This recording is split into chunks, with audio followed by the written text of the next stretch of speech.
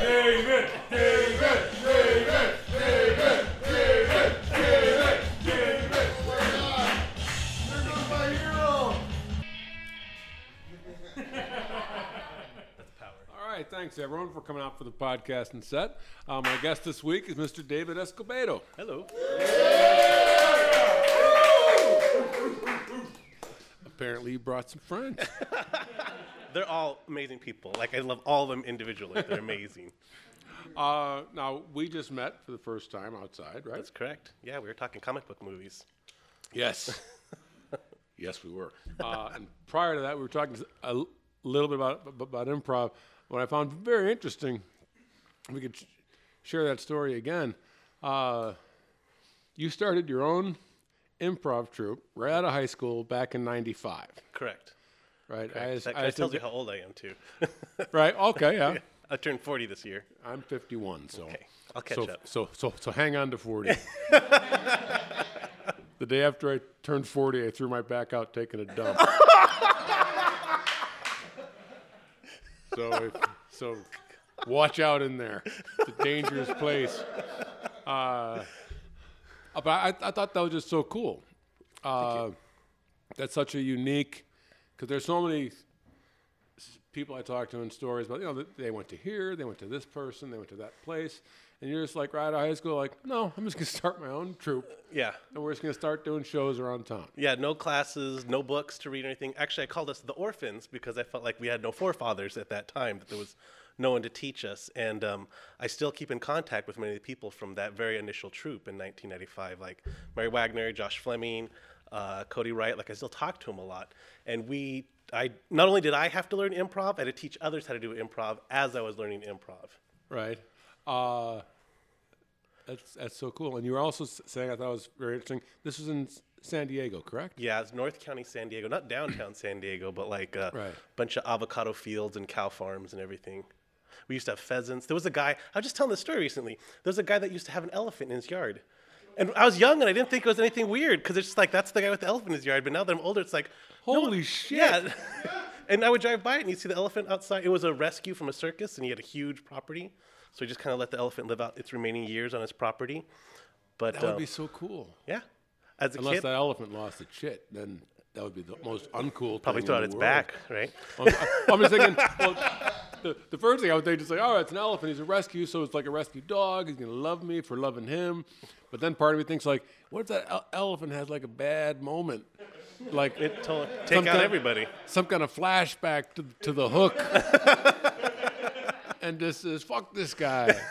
Because I don't think anyone can take an elephant. I don't know. I guess not. We can't really take an elephant one-on-one, but if you're talking about a bunch of like a hard-working Mexicans, we probably could take them down, turn them into a couple burritos or something.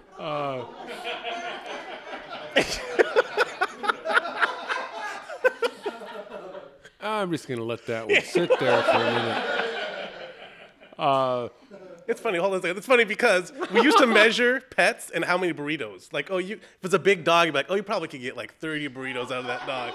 Or if it's a tiny little cat, like, oh, you probably could get half a burrito out of that cat. I bet an elephant's like 50 to 60 burritos of the good meat, like the belly cut, like in a fish. All right, I'm pretty sure you get more than 50 burritos out of an elephant. Because otherwise, an elephant would weigh me at like 100 pounds. A lot of skin. So this definitely is not downtown San Diego. No. But what you're talking about, which I found very cool, was that the community was very supportive of a bunch of high school kids putting together their own troupe, and they'd let you play in like the local coffee shops or That's whatever. correct. It's called the Metaphor Cafe, and we used to just perform there, and we'd get like houses of 30 to 40 people because there wasn't a lot of stuff to do down there. It did not have its own theater program or anything, so it was one of the few things to do for free. We would charge nobody, just show up. We wanted an audience. And at that point, in 1995, we talked about this a little bit too, where improv was so new that like the concept of being able to interact with the people on stage was mind-blowing. Right. Mind-blowing. So that and also people like supporting high schoolers more than they will support like a bunch of adults performing at a coffee shop. Right. I was just thinking, it sounds like you're a bit out there as far as like not near the city. Correct. Right. Because that's that probably helped too. Yeah. I remember this. Oh, I haven't thought of this in a while. I remember I traveled. I was doing a show in Philly. I used to go up to New York to teach workshops, and I remember some group of kids hired me to drive up to like northern Jersey in the dead of winter to teach like a workshop for $300, and I was like, all right, I'll drive up. And the little like the town was like the size of like 2 blocks, right? And these were the kids like right out of high school, right? Who were just the kings of this town, Yeah. right? They had, for their rehearsal, they had groupies hanging outside their rehearsal. Wow. And like on the weekend, they'd rent like a huge 200-seat theater, fill it, and do what I can only imagine based on working with them, some of the worst improv you've ever seen. Short form, I see. God bless them. No, I have no idea. 'Cause Formless They, improv. they wanted to learn the Herald. That's why they had me go up there, and I was working with them. And I was like, "You guys have no idea what long form is at all." Really, I was spending 3 hours trying to teach them how to do an opening to a Herald, and they weren't really going great with that. But I was thinking, you know what, guys? Whatever you're doing, just keep fucking doing it because. But by the way, never ever leave this place. Because right now you are the kings of this town. Yeah. And believe me, if you take this dog shit anywhere else, that's going to be one sad night for you. Yeah. But I always thought about that. You go out somewhere, be a big fish in a small pond. Right. Which I think would be sad for me now. But I look back and like, yeah, but if I was like 18 and coming right out of high school and to go somewhere where you had community support, because that also, having that sort of support is so great, especially initially in improv. Especially initially, yeah. Because there's so often, like I think a lot of people who come to improv in like a larger city, like LA, Chicago, New York, it's like it's hard to get support. Yeah. You get like 4 or 5 people. My wife comes to everything I've ever done, and she might be half the audience. Right? Yeah. And you better thank her for coming. Thank you. Yeah, because that's got to be a great way to start. I think that's it reminds me of the Bill Binder story. Bill Binder went off and like did his own thing instead of going to. He purposely went out and started his own thing down in Phoenix to discover improv rather than learn it. Right at the Torch Theater. This is before. I think this. I don't remember the exact timeline, but that was the gist of it. And your thing is similar. Just like when you said out of high school, it's like no, I could teach or go to these. I could go to these places or whatever, but no, I'm just gonna start. Well, when I started, there were no classes to take. Like in downtown San Diego, you could take classes, but they had these theories of like, if it's not funny, it's dramatic. And I like, no, if it's not funny, it can be bad. So that for them, there's no way to fail. And so like that, I don't want to do that. Oh, that was the whole, that always cracked me up. Like the idea, I get the idea of it. Like when someone says there are no bad scenes, there are just opportunities. And I get the idea of that. It's a teaching lesson. Right. Right. But being a logical person, I can't help but then say, what are shitty shows made up of? Just a bunch of great opportunities? And as an artist, I think it's important to fail. I think it's important to have the ability to fail because otherwise you'll never improve. Oh yeah, there's no better teacher than failure. Yeah. And one of the built-in beauties of improv is the freedom to fail. If you're not failing, you're not trying. Yeah. Because in a way, I look to fail every time I perform. Like, what's the thing I'm going to do that's fucked up, that's wrong, that's going to tell me something again, rather than it's like, well, here's the shit I know works. So am I allowed to ask you questions, like, in this interview? Can I? Sure. Okay. We're just talking, man. Okay, cool. In just talking, like, I studied you in college. Like, we used to talk about you. I went to Cal State Long Beach, and we talked about you. That's weird to hear someone say that. And I think a lot of times when you talk to people that have had so much success, you identify them with the successes they've had. But like we just talked about failure, and I think it's good for people that are just starting their journey or whatever to hear people's failures. And so my question to you is like, what's one of your biggest failures that you learned from, like that you failed up kind of thing? Have you followed my career? Well, It's like, list my successes. I'm on your podcast. You're not on my podcast. No, to me, it's like, I think one of my primary regrets as a performer was like I was on a team called The Family that was filled with exceptional people. And there was a time in Chicago where what they were doing was taking the improv skill that we had developed with Dell and turning it into product that they could sell. Sure. And showcase. And I basically said, no, I'm just going to be a purist. I'm just going to be an improviser and create no product because it pays nothing. Exactly. I think my dream back, I wanted to be the first person to go straight from, just improv to success. Catch some kind of break or something, and it just never happened. And I should have been creating product. Really? Oh yeah, absolutely. There's no reason that any improviser shouldn't also be writing. What I used to think was, yeah, but I'm focusing on my improv and all that. Like, really? Are you really focusing on your improv? How many hours a day are you focusing on your improv? That's a very good question. Yeah, by the way, sit down and just write some shit. I have 30 years worth of ideas that never got written down. But product is not just writing. It can also be like classes or, right? I'm kind of asking that. Well, to me, like, I'm very proud of the ability to teach that I've developed. Right. Because that, is its own craft. But I should have been also just writing sketches, writing pilots, writing down whatever ideas I had. I should have a trunk full of ideas. And there's no reason that any performer, any artist shouldn't be doing that. And to me, like, yeah, you do that. You turn over in bed, you're still a fucking improviser. Yeah. Right? It doesn't change. It actually adds to you. It doesn't take from you. It adds to you. So we definitely stress that here at the PAC. Like, even people who come in and just want to improvise. I'm like, all right, you want to improvise? Great. Also write. Okay. Start writing because there's no reason you shouldn't. It helps because really writing is just another kind of improvising. You say, all right, well, this guy says this. Well, what does the other guy say? Well, he says this. Really? Then a girl walks in. What does she say? Well, she'd probably say this. Look at me, I'm writing. And everyone says this. This. That's 3 lines of dialogue. So yeah, that's my primary regret over the years. As far as failing, I feel like, again, the ongoing, what I always loved about improv is you fail every time you play. I've done shows that were some of the best work in long form that I think has been, right? And in those shows, I failed, and people failed. They might not see it like that, but to me, the failing is not a bad thing. No, I don't think so. There's no show you don't come off stage and think back on, could have done this.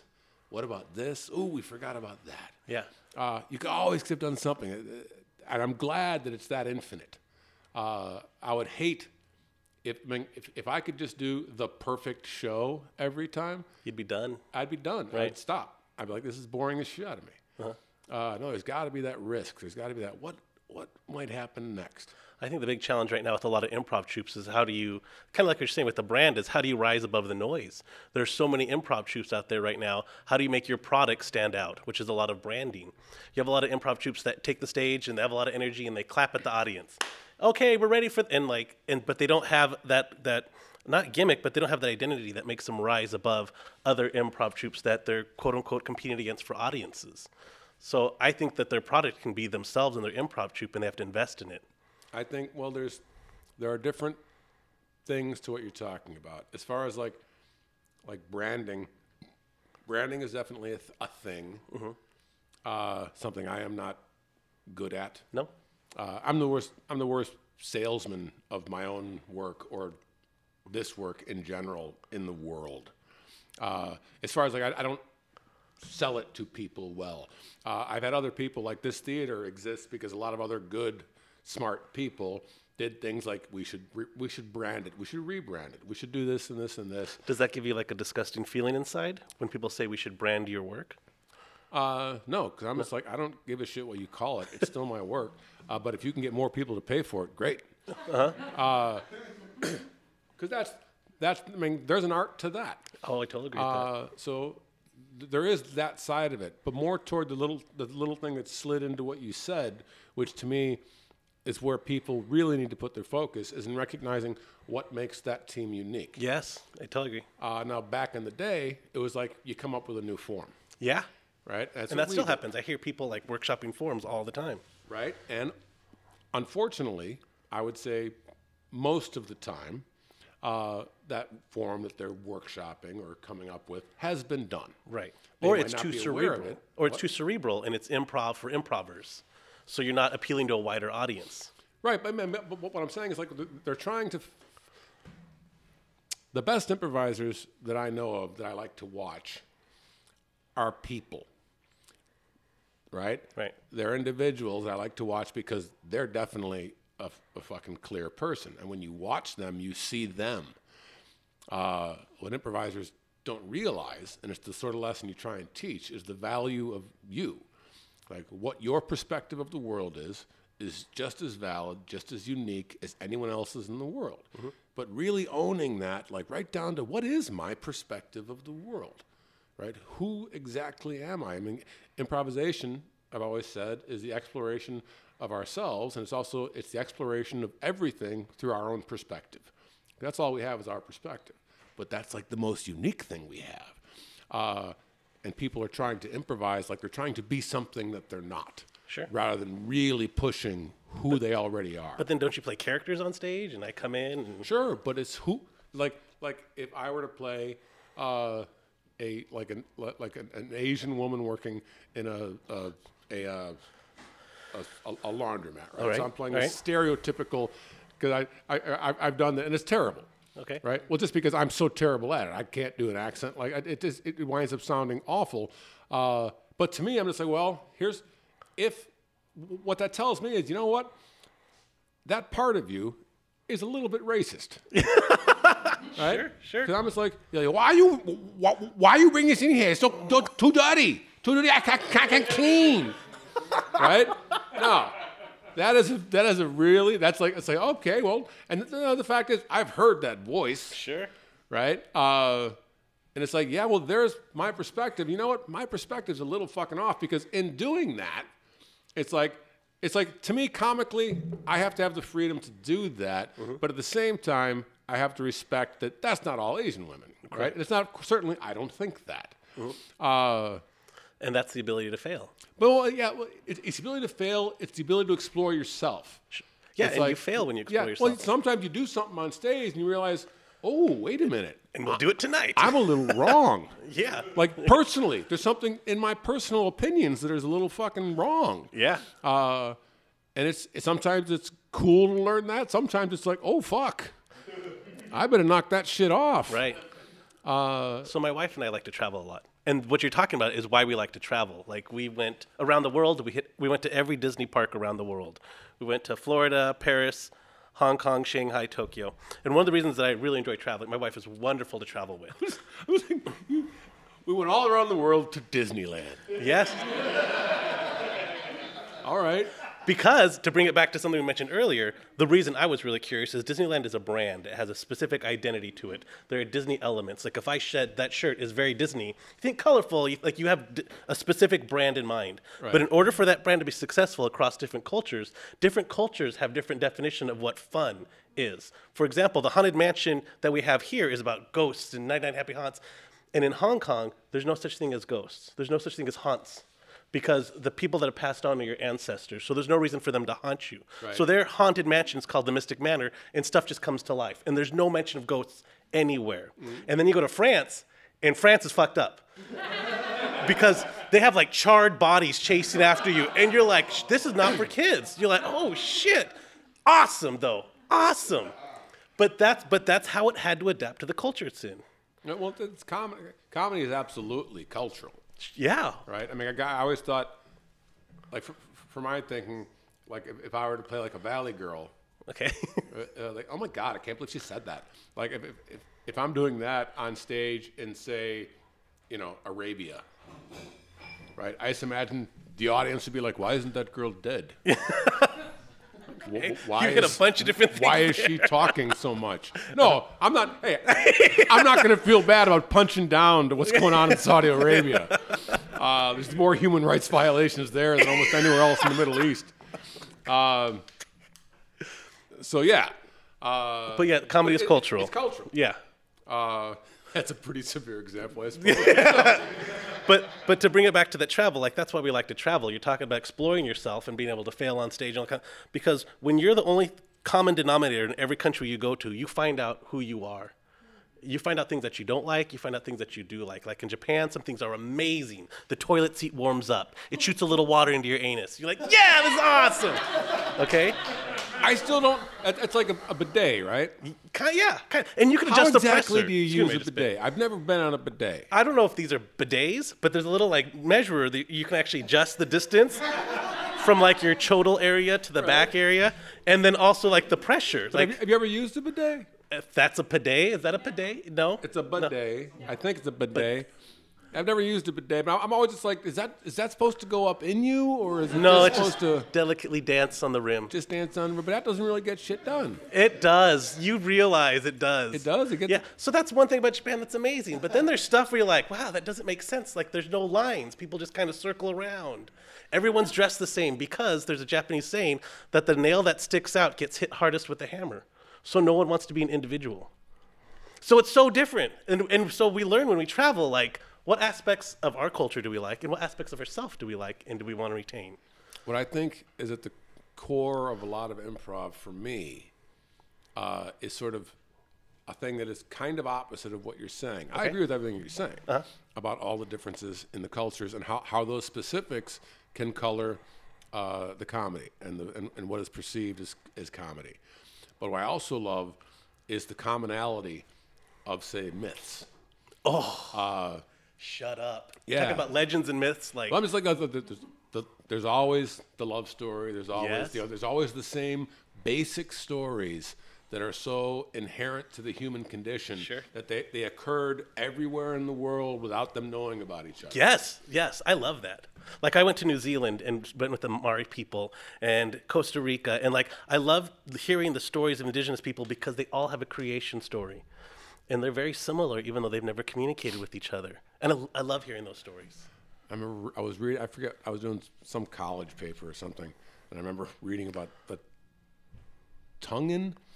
Tongans? The Tongan. Tonga? Yeah. They had some crazy stories. It's like there was a whale god, I think, who was made out of human feces. Nice. Nice. And I forget the rest of that story. You kind of peaked at the front. And then, But I'm just like, really? Your God is made out of your poop. But I was like, okay, that was a crazy story. I don't think that's like a story that exhibits commonality. Okay. I thought just one of those crazy. This is a crazy fucking story. everyone's got the shit God story, It was right? also like similar. I think it was like the universe was created through by something like 43 events of cosmic ejaculation. It's like, okay, I don't know what's going on over there. Yeah. I don't know what they're smoking, but I want some. But yeah, there's a lot of commonalities in all the No, myths. yeah, but it's like, to me, it's the things that like in scene work. It's like, what's the thing that your character is at their core? Classically, the small example, a husband and wife are arguing about a sock being left on the sofa. Okay. Are they arguing about a sock being No, left on there's the like sofa? a larger history. Right. Yeah. That's like a common truth. Yeah. Like everybody knows that.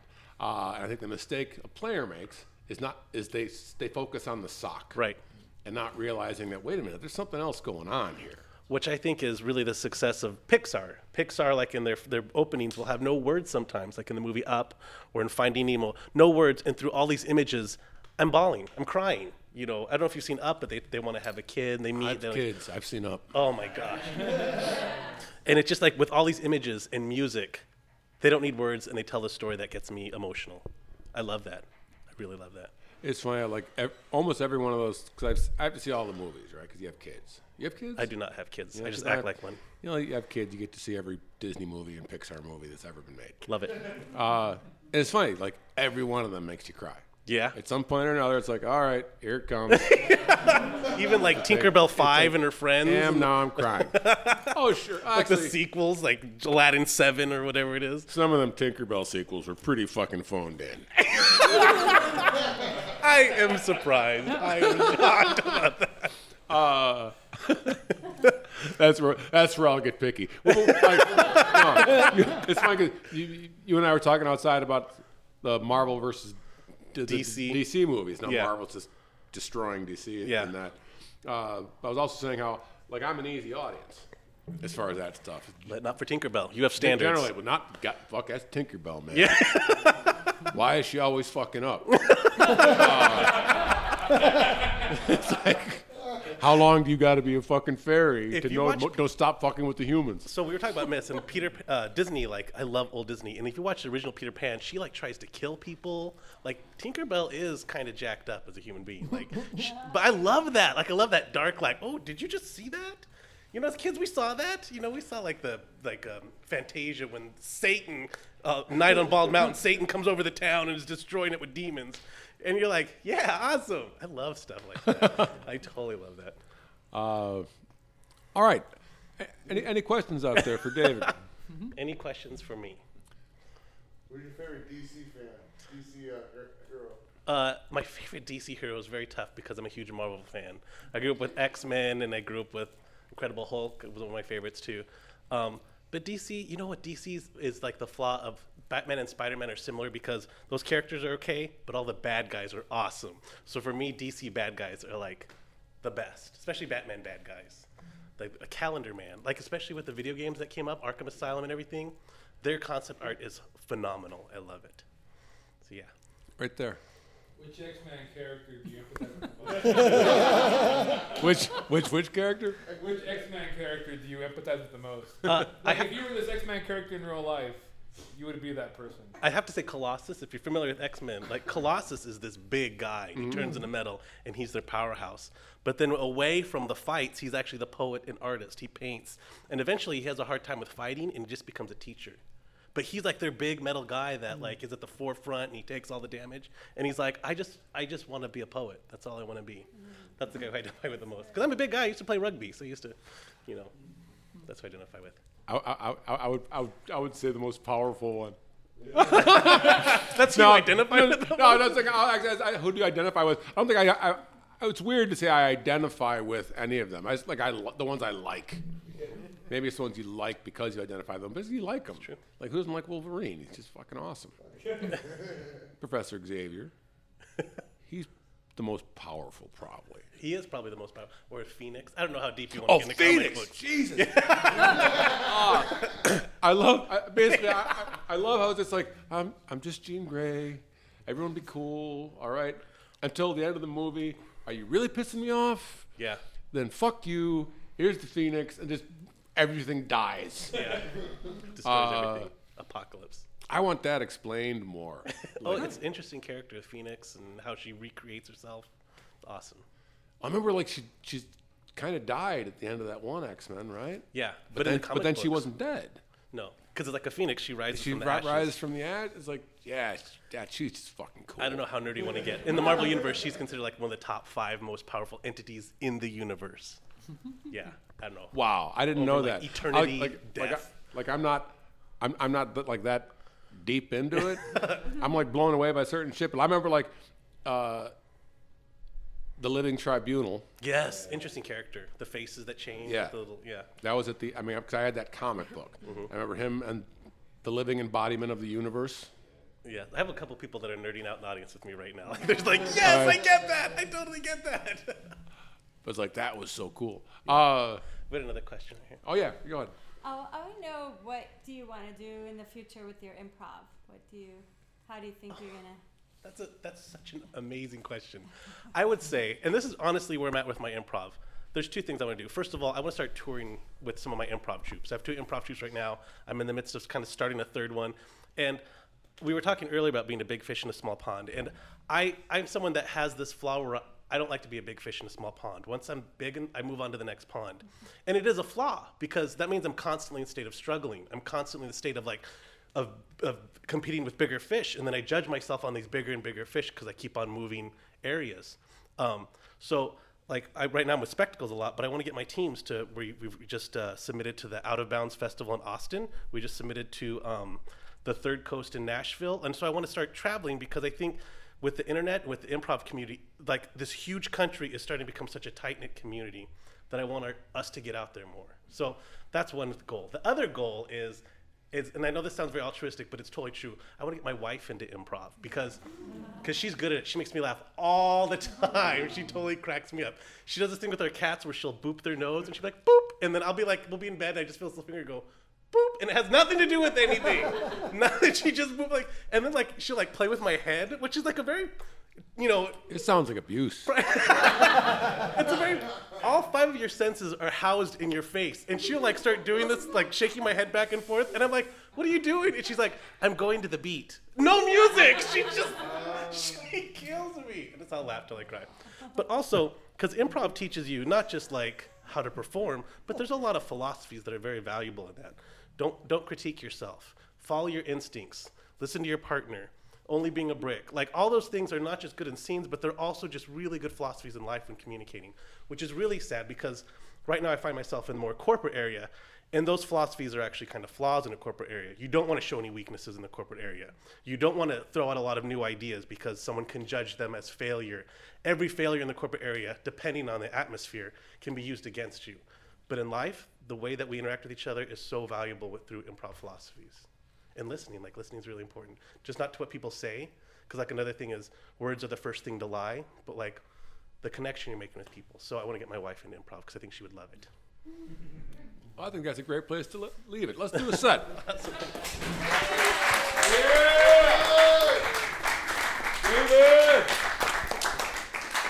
right, what's going to happen now is me and Dave are going to do about 25 minutes of long-form improvisation for you, and all we need to get us started is a suggestion of anything at all. Best friends road trip. What? Best friends road trip. Best friends road trip.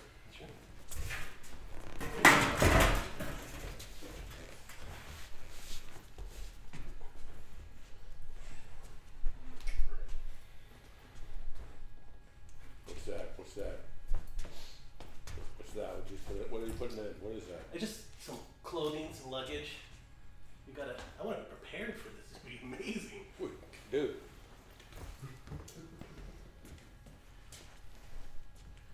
You got 4 bags back there. Yeah. It's clothes. I brought some board games. And We're going to Vegas, man. We're going to Vegas to get fucking crazy. Crazy. But I've themed every night. I didn't bring anything. Right? I didn't bring a change of underwear, and I'm not wearing underwear. That's gross. That's gross. We can buy underwear. I bought enough for everybody, really. Well, it's just you and me, man. I know. Vegas is nasty. Do you not want to go? No, that's why I want to go. It's going to be awesome. All right. Ooh, your card does not sound good. Ethan, you thought you were going to get this fixed? I don't know if we're going to make it. Yeah, we might not. You should have bought clothes then, I think. I don't need clothes. We'll be in the desert. You're all man. You're all man. I'm so excited. I'm so excited. The road trips to Vegas can be part of just how fun it is, man. All right. I'm trying to learn German.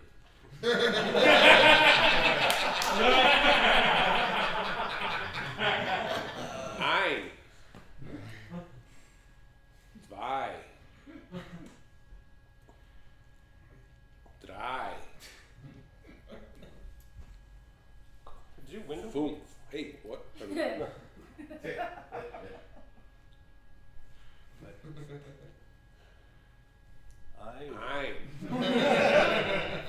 Zwei. Drei. Boom. Dude. Just see what you got in your glove compartment. Owner's manual.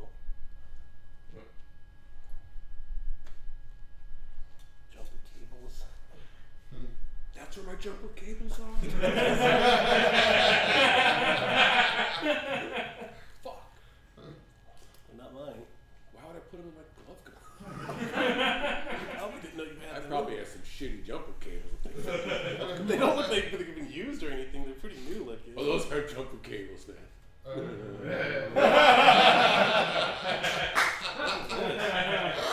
Oh, nipple clamps, my friend. You haven't used these. They look new, right? I have like emergency nipple clamps in my car. You never know, man. I think I know when I'm going to use nipple clamps. It's not like a surprise. You really know that? You planned that? Pretty sure. I have never planned to use nipple clamps in my life. Let me tell you a true story, okay, Ethan? I went to this gay bar one time in the Eagle, and they play pornography on the side, gay porn on the side. And there was this porno playing where there was this guy, spread eagle, and the guy that he was having a romantic interlude with would like, and then punch him in the testicles. Punch him. That's like a conversation. It's like nipple clamps, not like surprise, motherfucker. You kinda like,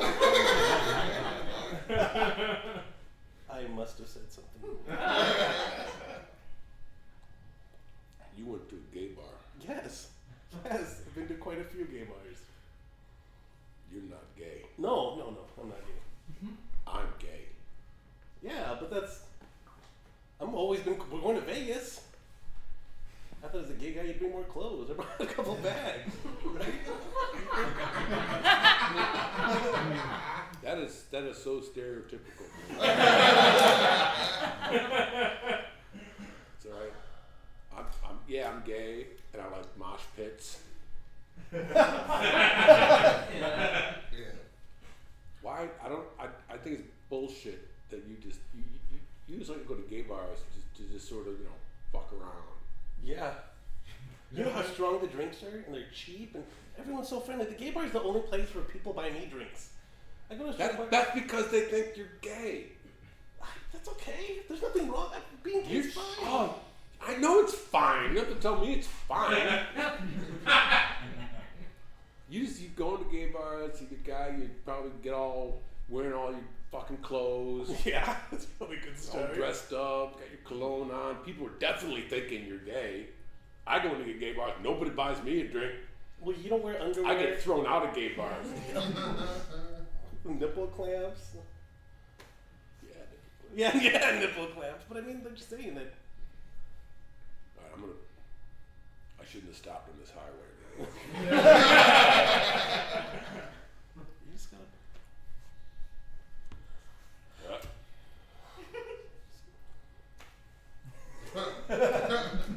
I'm gonna tell you something, Ethan. I just don't want you to be like too offended by it. I need like 300 feet to get up to speed. I think you need to take more care in how you look. What? Yeah, like that's probably why you're not attracting a lot of people. You have. Oh man! I was just trying to be honest, bud. Best friend here. So, being attractive to someone is based on how you look.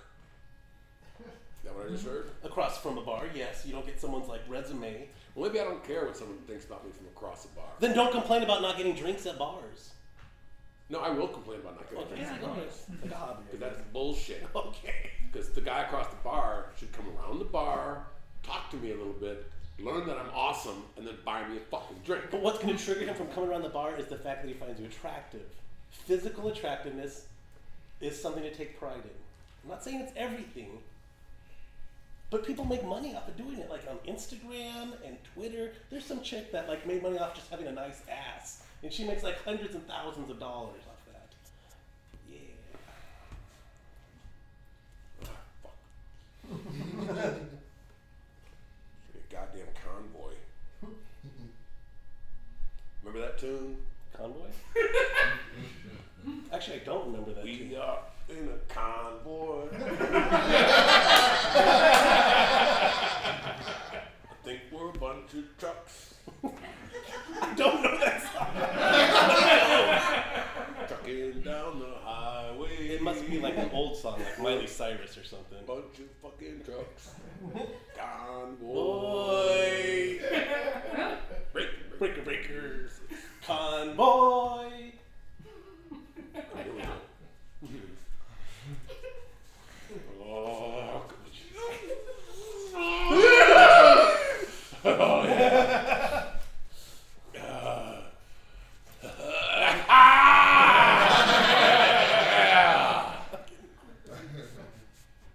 Fucker wasn't gonna let me in. Unsafe. It was unsafe, Ethan.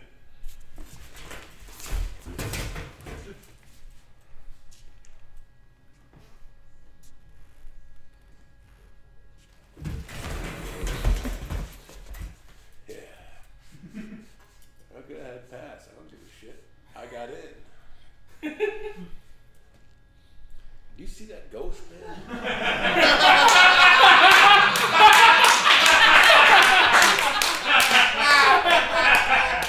I was watching this guy as he came up, thought he might want to try something because I flipped him. But then he was cool, but then I could have sworn I caught a ghost out of the corner of my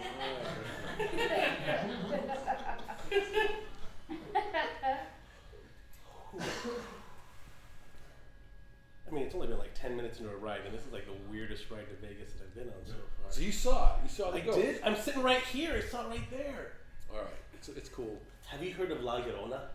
What? Saying that right? La Llorona? The lady in white. Like she lost her child and she like comes after you looking for, where's my baby? I've never heard of that. No? El Cucuy, the boogeyman. Dude, I fucking love ghost stories. No, I don't know what that is. I know who that ghost is, though. You know the ghost? Yeah, I know the ghost. Is it the Convoy song? No, it's not fucking Convoy. Convoy song isn't a ghost. That's the guy I bought this car from. The ghost of the guy that you bought this car from? Yeah, he died right after he sold me this car. Ooh, that's fucked up. Like just suddenly, or like you had something to do with Yeah, it? like that. I signed the papers and he had a cardiac fucking arrest. I tried to revive him, not real hard. No! I just signed the papers for the car. Oh my god. He died. And ever since then, once in a while, he shows up. I don't know what he wants. I recognize him. So here's the car, pink slip. It's all yours. Ah, Someone, someone like you could take it over. Yeah. What a kind car, man. I Yeah. can't believe you're letting this go. Oh. Oh. Oh, wait.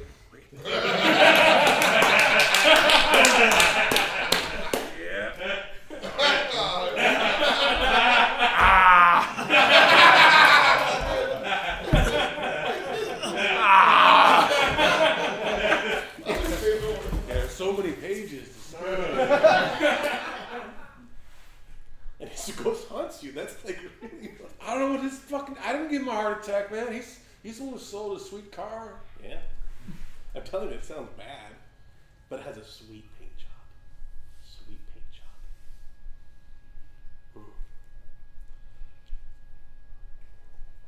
I'm sorry about like making you feel self-conscious about the way you look. I just think someone needs to tell you guys are Don't. No, you don't have to. You don't have to apologize for that because you did not make me feel so self-conscious about the way I look. Okay. So we're You don't have that power. okay. So then we're cool. Only I can make myself feel self-conscious about how I look. All right. I don't give a shit how I look. It's how I am inside that matters. Yes. Yes, it is. That makes you my friend, really. Because I don't give a shit what you look like. So now you're my friend. Yeah. Yeah, I'm your friend. Take me to Vegas, man. You and all your goddamn clothes. I'm excited. Like I can't believe we're I'm staying. gonna stink in like a day. I mean, like bad. I'm gonna reek bad. A lot of that that's your diet. A lot of that's because you just eat junk food and you have that like really sweet. Like you could have just taken a shower and like an hour later you just have that sweet, tangy smell.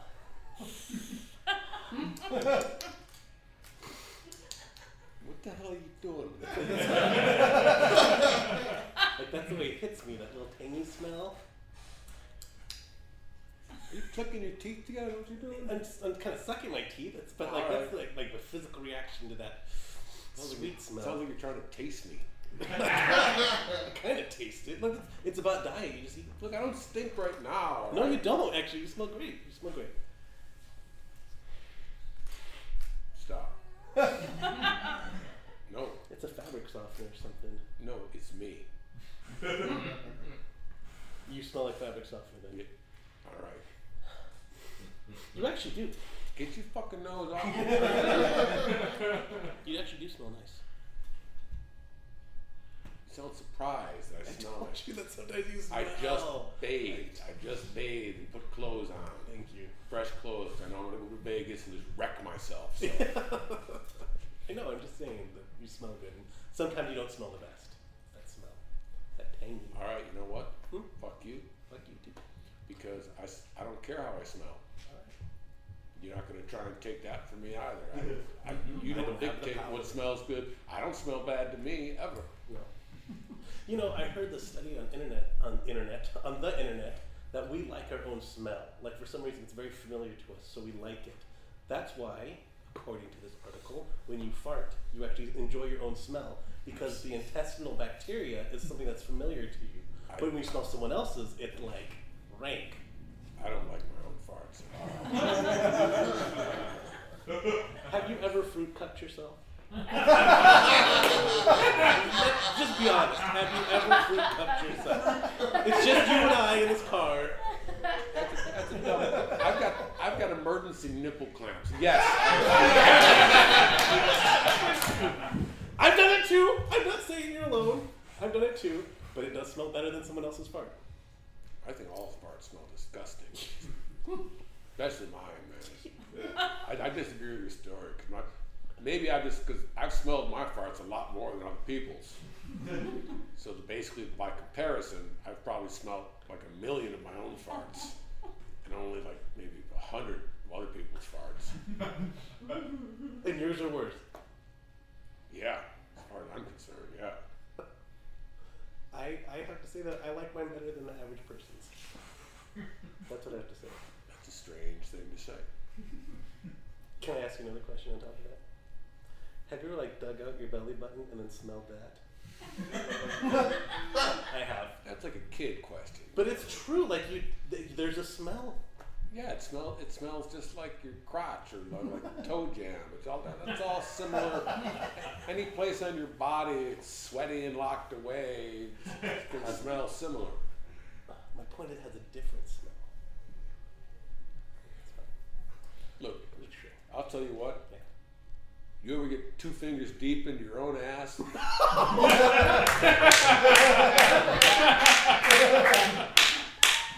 On 2 different hands? Pull that out.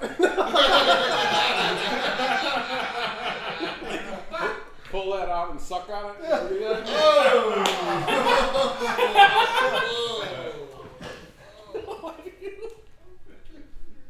I got emergency nipple clamps. And guess what? 9 out of 10 times, nothing. What do you mean 9 out of 10 times nothing? 9 out of 10 times doesn't taste like anything.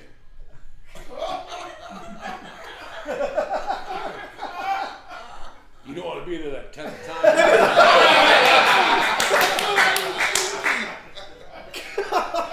That's just a bad day. And then are you doing that for someone else? Or is that just like for your own like good stuff? I said your own. Man. Okay. I didn't. I wouldn't tell you about that part of my life. Hey. You have to piece it together from the shit you find in my car, I guess. Okay, so like an empty water bottle.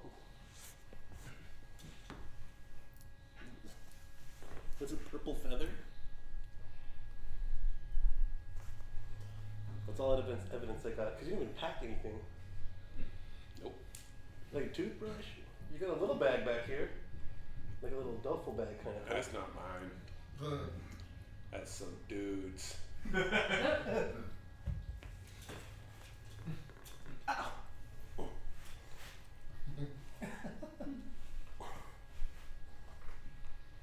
Just some dudes. You don't know it. A towel. Is a towel in there? Yeah. I could have used that.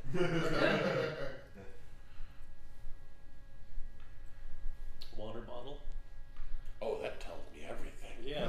Because no one ever has a water bottle anywhere. But someone wrote wet over the water bottle label. Woo! That's not water. No, it's not. No, it's not. I remember that bottle now. What is it? You should put that away. Throw it out the window or something. you don't want to know about that bottle, man. Even I'm stoked that we're doing this road trip and all the stuff I found out about you. Like we're You didn't find anything about me. You found out about dude over here, man. Dude, there's a couple Thor magazines in here. And Are you kidding me? You say Thor magazines? Did you say Thor magazines? Is that what you said? yeah, there's, What the fuck is a Thor magazine? Is that how you say comic book? yeah. A Thor magazine?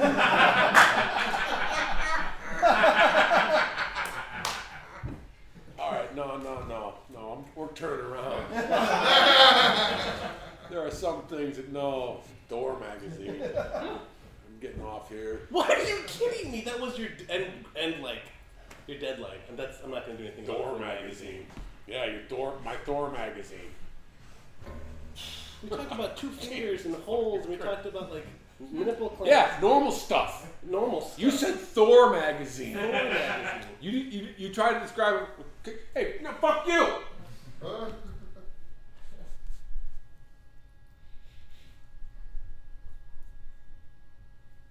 right. Get some distance. Bang!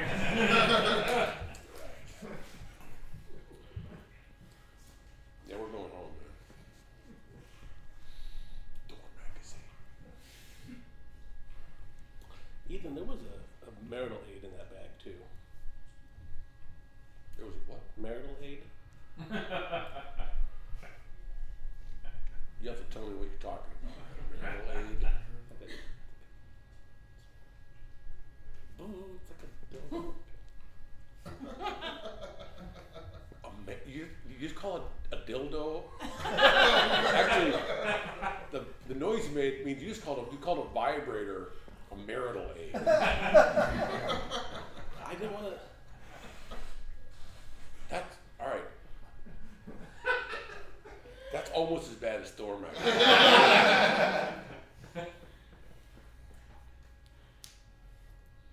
Thor magazine. Where'd you grow up? I grew up in You're a fucking cyborg. Elkhorn, Nebraska. Elkhorn, Nebraska? Where'd you grow up? What are you doing? I don't feel well now. You don't feel what happened? You didn't drink any of that fucking water bottle, did you? I just think that like sometimes when you have like a gay friend, like it's just like a label. It's like a little jacket they're wearing. But then like when you really like are confronted with the real aspects of their lifestyle, it really that's like Wait a minute.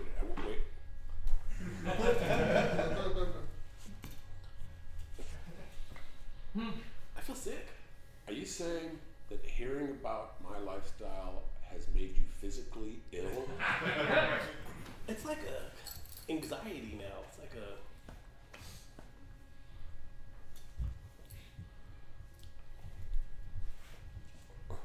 Yeah, why don't you get out of the car? I'm doing so because I decided to get out of the car. Not Yeah, get out of the car. You can get all your fucking luggage. And you can even have the fucking Thor magazine the dude left behind. Dude, even we're still friends. I mean, we're still buddies.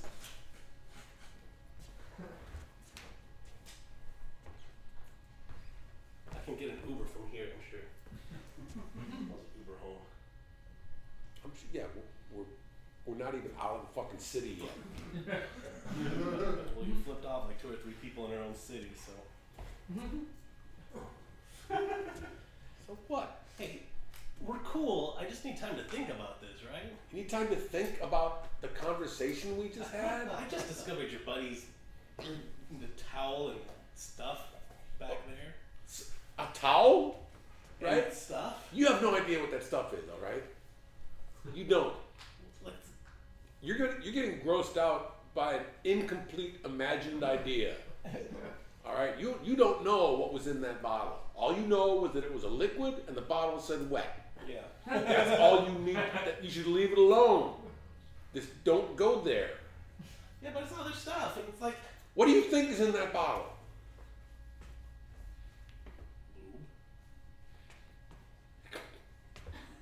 lube. Lube? You think it's lube?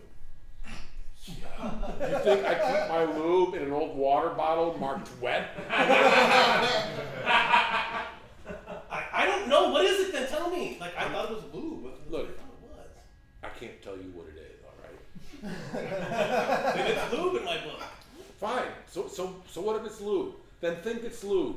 Why do you have lube and Thor magazines in the marital aid in the One, bag? it's not mine, all right? It's dudes. Exactly. It's dudes. And stop saying Thor magazine.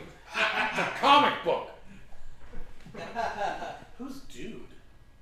Dude's this. I don't remember dude's name, all right? So I refer to him as dude. That's really unhealthy.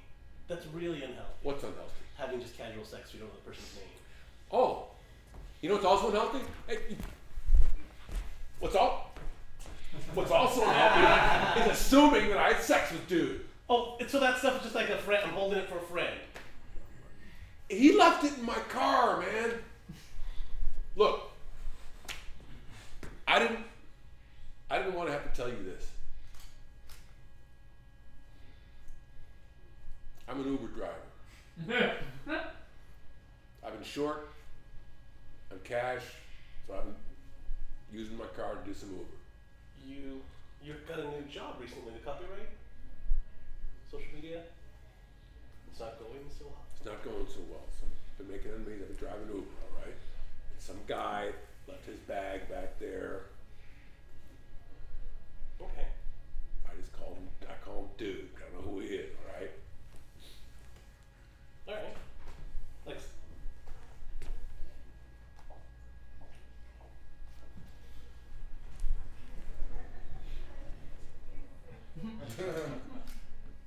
Yeah, I'm your Uber. no, I mean, It just went off. yeah. Oh, yeah. That's me. That's a good picture of you. I'm your Uber driver. Yeah. But I want to give you a hug because you're talking about some. I don't do that with passengers, man.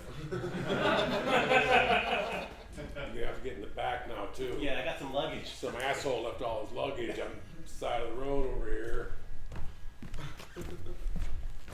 Can you pop the trunk? I'll put it in the trunk. Why didn't you do that in the first place, I man? know, no, it's your car. You just got it from a guy you killed. I didn't kill him, man. I just did not save him. Complicit.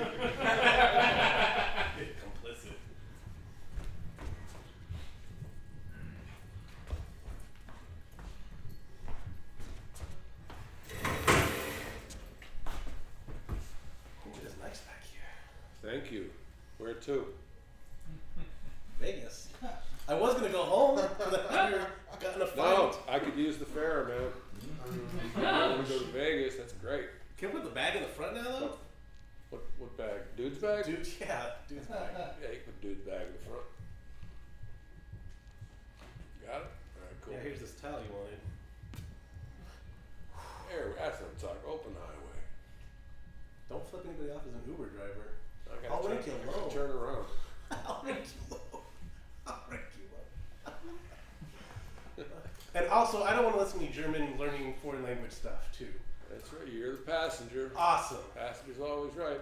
I would like to listen to some Katy Perry, California. Snoop Dogg, stuff like that. Hey, I'm really sorry for being kind of a dick. Honestly, I'm really sorry about that. It was just a lot to happen. I had like an emotional emotional reaction to everything. So I'm just sorry about that. I'm vapid. It's okay, man.